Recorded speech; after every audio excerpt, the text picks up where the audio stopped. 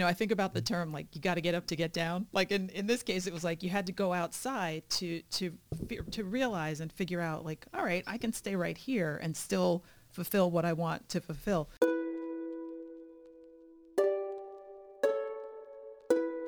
Imagine you've just received news that could change the trajectory of your entire career. And maybe not in a good way. You sit thinking in a room by yourself, being consumed by thoughts of worst-case scenarios and self-doubt. But then you remember you have a lifeline available. Someone you trust who's been through a similar challenge, who just might be able to offer a solution, or at least an approach that'll get you on the path to one. And that is when everything starts to look a little brighter. I'm Joe DeProspero. This is the Montvale Muse. I am so very excited to finally be back behind a microphone. This time, not alone. I am Joe DeProspero. This is the Montvale Muse. It's taken me quite a while to get this thing back off the ground, but sometimes, folks, you need a little help from your friends. I am so honored to have a friend with me here today, and every episode going forward, the wonderfully insightful Gail Smith-McCarthy, your new co-host. Welcome, Gail. Hello. Thank you. I am so excited to be here, Joe. So excited to be talking with our community and just to see where we go with this and have a great time. Absolutely. So as you know, because we've had a lot of conversations off the air, it's difficult to curate content for this podcast. I'd love to do one as often as possible, like every week if we could. And I was thinking one day, what if we just create our own stories and I bring somebody else on who can share their perspectives? And I thought nobody better than you, because we've recorded 3 episodes, only released 2. That's another story for another day. But always so wonderful to hear your take on things, and you're such a good storyteller. And I thought nobody better than you. So I'm really excited to see where we go with this. Well, thank you. Thank you for thinking of me, and I'm looking forward to it as well. Cool. So we are going to be the co-hosts of the Montvale Muse. However, that doesn't mean that we won't ever have guests. So if you potentially want to be a guest on the show, reach out to one of us. But if not, and it'll just be the 2 of us, sometimes we will have people asking questions. We're going to incorporate as many voices of the campus as we possibly can. But if nothing else, it's going to be me and Gail. And hopefully you'll like that. But really, if you are thinking, even if you have the spark of an idea and you think, hey, let me put that one forward, please do come forth. Everybody has a voice here. And like Joe said, we're looking for as many of them as possible to really add to the flavor of this community that we have here at Montvale. So we're looking forward to hearing from you. Absolutely, Gail. And today we're going to be talking about mentoring. Mentoring is not just a buzzword. It is something that, you and I know live our lives by. So we're going to be talking about our mentoring journeys and where we have found pitfalls along the way, things we've learned along the way, from the very first day we joined the firm until now. But before we get to that, let's break the ice. I love icebreakers. Okay, so we have a question from our audience that was sent in, and Gail and I are going to respond to it. So what do you got? Hi, Gail. Hi, Joe. Jessie Cruz here from the OMP team. I was wondering what your go-to fun fact is about yourself when you're at a big meeting. Okay, interesting. So I guess it is appropriate that our first question as a duo on the podcast about that's an icebreaker is, what is our icebreaker? So when we're at a meeting or a conference, what is our go-to fun fact or, icebreaker about ourselves? Gail, I'll let you go first. Up until the end of September, I still had the Netflix DVD plan. So I was very sad to receive my last Netflix DVD and to say goodbye to that. I do also have streaming. We certainly do stream Netflix at home, but DVDs, I just found, I'm a movie person. Before COVID, I was always a movie person, very much not a show person. And Netflix DVD, they just had a better movie selection. You look on streaming and there are like old movies or just movies that I'm just not interested in. But the DVD, they always just, I had a queue that was filled with, it probably had 200 or something DVDs in it at any one time. And so I will miss that. And I will also miss being able to watch behind the scenes and interviews with the cast and the directors and how they made the movie and the special features. So yeah, I was old school. with my Netflix DVDs. I can appreciate that. You know, I was telling my kids the other day, there's something special about when you would go to the video store to pick out a tape, Yeah. you know, show my age, or a DVD, and then going there and it being there, like you won something, like you won some kind of a prize. There's something just exciting about, same thing with like, you know, cassettes and CDs with music. There's something about the physicality of something. Yes. Very cool. What about you? So mine, and I hate for this to sound like a brag, but it is probably the most interesting thing I've done. So when I was 15, I saved 2 children from a burning house. Whoa. Yeah. Yeah, I was doing this is the only time procrastination ever benefited anybody in my life. I was up at like 11:15 at night doing my math homework, which I hated. I always waited till the last minute to do it.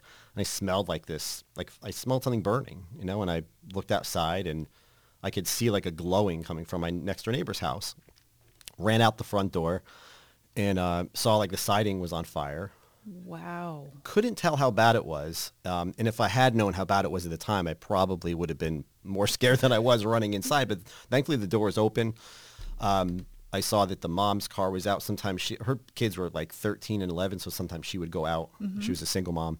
And, you know, got them out. Apparently, if I hadn't gone in there, the kids would have perished in the house. Wow. So yeah, it was a crazy situation. It scared the living daylights out of my father, who was sleeping on the couch at that point and just saw a figure run past him. The door closed. I'm nowhere to be found. There's the police officers and firemen coming down the street. So I wound up getting awards from, you know, the Board of Education in my town, the police. It was a big deal. That is a big deal. I mean, my jaw is still on the floor. I'm still kind of speechless, but just know that if you do nothing else in your life, you have definitely served a purpose, not just for yourself, but for people, other people who, I mean, who knows where that legacy will go, but that's amazing. There are probably other fun facts about myself that are not so glowing, but we'll save that for another episode for sure. But let's talk, Gail, about mentoring. You know, we were talking about, this kind of dovetails right into like helping other people, bringing other people up and serving others in some way. So how has your mentoring journey been, you know, in your career at the firm, and when did it start? From a career standpoint, I've had mentors early on who kind of through their modeling and even sometimes through their like Mike Brady moments, for those who are familiar with the Brady Bunch and how Mike Brady always had words of advice, would show me, okay, that's good behavior, that's not so good behavior with other people who we were around. And so it really showed me early on, you know, what's a good way to be within the work environment with your fellow colleagues, as a professional, et cetera. I've also had mentors who've helped me to sharpen my focus. If I say, you know, I think I want to do this, I'm just not really sure. I know conceptually what I want to do, but just not really sure what that means. They've helped me to sharpen that lens and to really hone in and figure out, okay, here's what that means, and here's how to go about that. And then I think one of the most important things, and maybe this is an episode in and of itself, but some of those mentors have turned into active sponsors. And, you know, we always talk about the difference between mentor and a sponsor, and there definitely is a difference. Sometimes they've been sponsors before I even knew they were sponsors, before I had any idea that they were saying my name in a room or kind of putting a good word in for me somewhere. So they've really been helpful. And of course, I've tried to pay that forward as much as I can by mentoring others, which is, I think, an important part of the whole mentoring puzzle as well. Yeah, Gail, you bring up a lot of good points. And the whole sponsorship thing is a byproduct of a really healthy mentor-mentee relationship when you really have shown them something. The beginning of the beginning of my career here at the firm, yikes, 2004. It's coming up on 20 years here. I had no idea what I was even doing here. You know, I just knew I didn't want to be where I was, right? Mm-hmm. My first week, I get an email from Catherine Leo, who was my recruiter, still here, I think in the Atlanta office, and said, hey, we've paired you up with Ron Rudolph as your mentor. Like, who in the world is Ron Rudolph? I realized upon meeting Ron why I was paired up with him. He was a little bit further in his career, had more experience, a writer, a creative type, exactly what I was. That wasn't the role I was in, though. So it's almost like they said, we need to, I always use the term feed your soul. Like we need to feed his soul a little bit and give him a mentor, somebody who can help him adapt his skills and passions into his job here. Right. And I learned something, if nothing else, I learned something really important from Ron. It's that a mentor here it's not necessarily their goal to make sure that you are following an exact path within your structure of whatever organization you're in, from associate to senior associate to manager. Sometimes it's about, well, maybe you need a whole different career change, about finding what the essence of you is. I remember Ron and I talked a lot about my passion for writing. I wasn't doing much writing outside of work, so I wasn't flexing that muscle at all. And Ron, who lives out in Connecticut, said, knew I was a big wrestling fan growing up. He's like, I have a connection at WWE. It's like, not that I want to get you out of here, but like, let's explore that option. So we met the managing editor of WWE magazine at that time. We went to headquarters, which is cool. We got off the elevators, like Andre the Giant's boots are there. It's like it's a big deal. Yeah. And I was awestruck. And speaking of awestruck, a really cool moment from that, I was in the company cafeteria online on the deli line. I looked to my right, Linda McMahon is standing right there. And I was just like jaw hung open. In I mean, 3D. kind of staring. And I had no time to look away. I was looking right at her and she looked over at me. And the things, how celebrities behave, and I'll call her celebrity because, she's technically, in those little moments kind of show who they are. And she looked over at me and was like, oh, I'm sorry, did I cut you? Oh. And I'm like, no. Like, I'm just like, thank you for being so nice. You just kind of expect them to be mean. I don't know why. Oh. And so I thought that was a really cool little moment. And in that meeting with, the managing editor, I realized, I don't know if this is really the thing for me. And maybe I should do more writing outside of work, which of course you don't want to hear. You just want to just have your job to be, nothing but sunshine and rainbows all the time and everything you love to do. It didn't work out that way. And that was one of those learning experiences where I realized it doesn't have to be this way. It can be another way. That's really great. And it's almost like you had to, I think about the term, like you got to get up to get down. Like in this case, it was like you had to go outside to realize and figure out like, all right, I can stay right here and still fulfill what I want to fulfill. I wanted to talk a little bit about the idea of being given a mentor. Yes. Right? Because at first I didn't really like it. And even now it can be a little jarring. Like this is the person you should learn from. Right. But it's usually done by somebody who is well-intentioned, who has the knowledge of why you two should be paired up. And it makes a lot of sense. And I've learned that it may not be comfortable at first, but you can learn. You just got to find out what can you learn and what can you get out of and what can they get out of the situation. Yes. So I look at every situation in life like that. What can I learn from this person that I didn't know before? Like, let's make the best of this situation. Agreed. Because it's not always going to be, this is perfect. You're exactly who I want. Like when you're given a PML, you don't always, most of the time you don't have that choice. Right. So you have to make the best of that situation and say, how do I maximize the potential of this here situation? And I find that the most unhappy people in life are ones that can't compromise, who can't find a way around that and don't learn from other people. Right. And then they kind of sit and soak in their thought of this isn't working because it's not what I predicted or what I chose, instead of looking for, hey, there are opportunities to figure out how we can both get something out of this and how we can make it work. Yeah. And then the other side of the coin is choosing a mentor, either in an official or unofficial capacity. So my KPMG career has been sandwiched with two mentors that were given to me and one that I chose. The one I chose was Doreen Hurley. And Doreen, I'm going to make sure she hears this because she's now retired. Yes. She retired very recently. And it was just one of those organic things. We always found ourselves in front of each other connecting on kind of a spiritual level. She always made sure that she would always tell me, don't get in your own way. She would always say that to Great me. advice. So the best mentors, I feel like, they find out who you are and then they push you to be that person no matter what. So I always refer to her as my KPMG mom. Her and I have talked at length about like we've both lost a parent. She's lost two.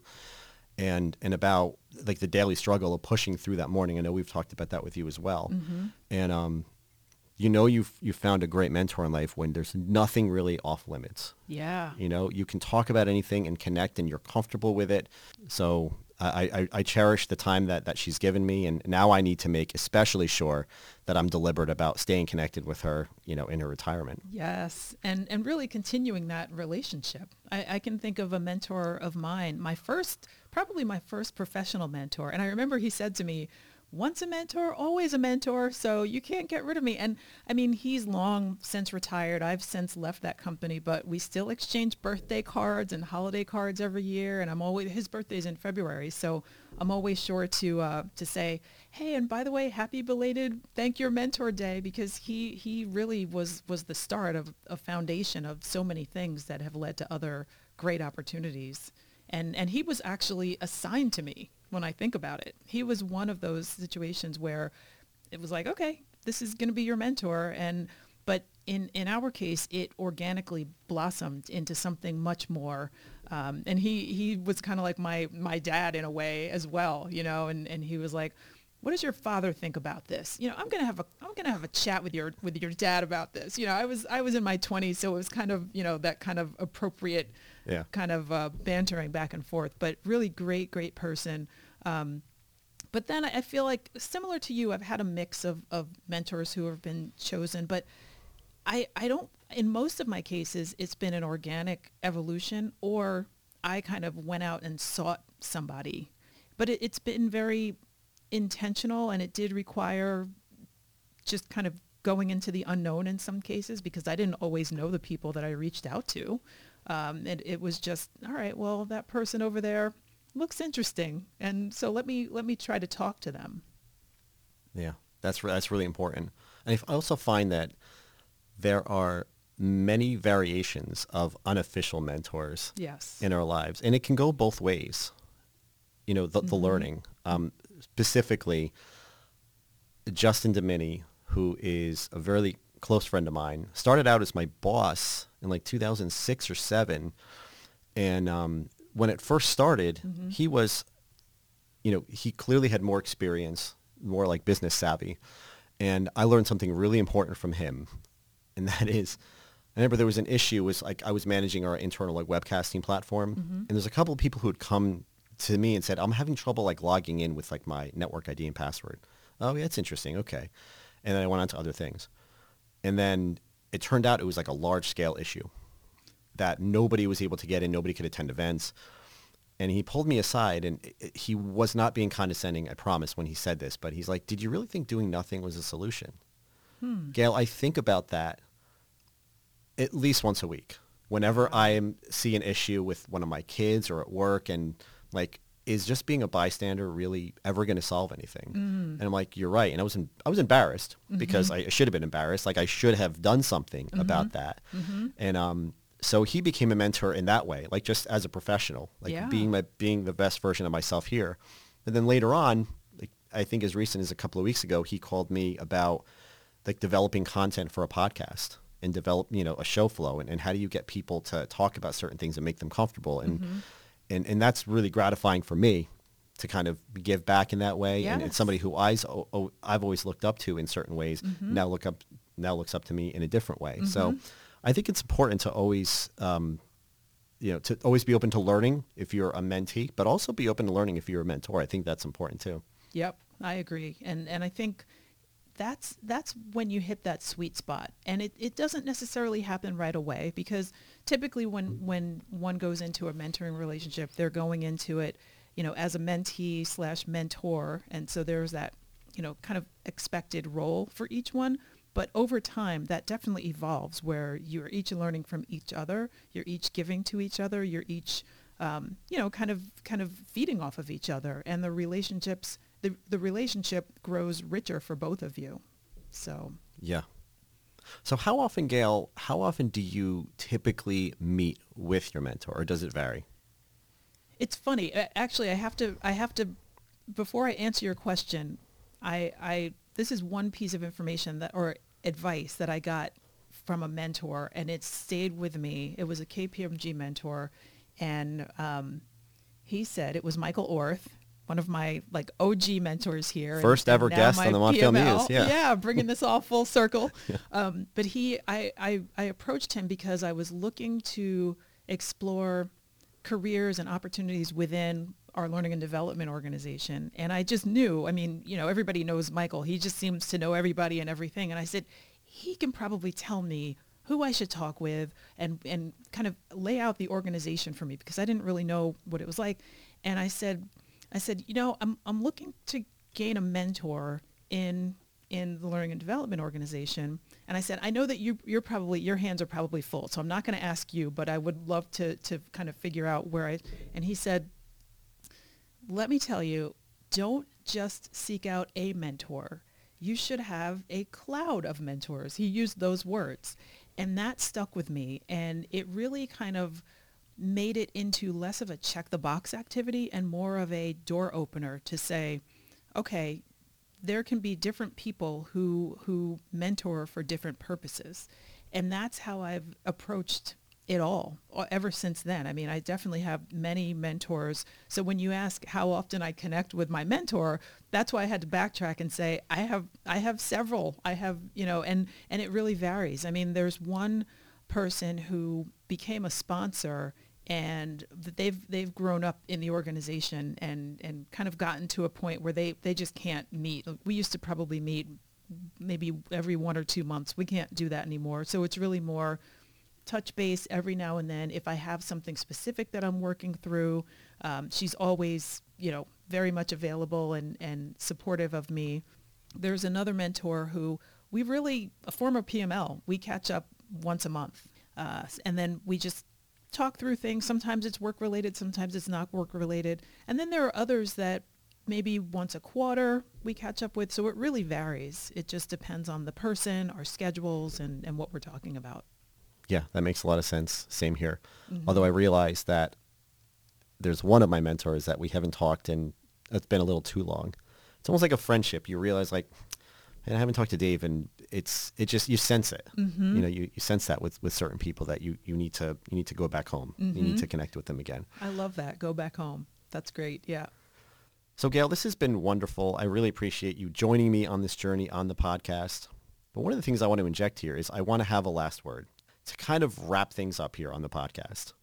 Well, one thing I want to say about mentoring in general is don't expect it to be a 100% complete effort in the beginning. I think of it as seeding your lawn. For those of you who have a house who don't necessarily want to take the expense of rolling out sod if you've got bare patches on your lawn, when you seed your lawn, you sprinkle grass seed and then you water it. And the grass doesn't all come up at once. You don't have a full lawn. You have to keep watering. You have to keep reseeding. Some of the grass seeds will take, some of them won't. You'll have patches of grass come up, patches of bare soil, but you kind of it's an iterative process. And so I think of, you know, seeking out a mentor and even cultivating a mentoring relationship as that. It takes effort. It takes intention. And it's something that evolved along the way. And it's something that you just don't, there's no concrete path in terms of how it will turn out. It'll just kind of evolve. And then eventually you'll get to where it needs to be. Couldn't have said it better myself. Well, I will leave you all with one final thought. That to me and to us, mentoring is not just a term that we put on our LinkedIn profile or we put in our year-end self-assessment. It is a daily way of life. Thanks for joining us on the Montvale Muse, and we'll see you next time. Thanks for listening to the Montvale Muse. If you have a story or topic you'd like to hear about on this podcast, reach out to me at DeProspero@kpmg.com. And be sure to subscribe to this series to be notified of new episodes.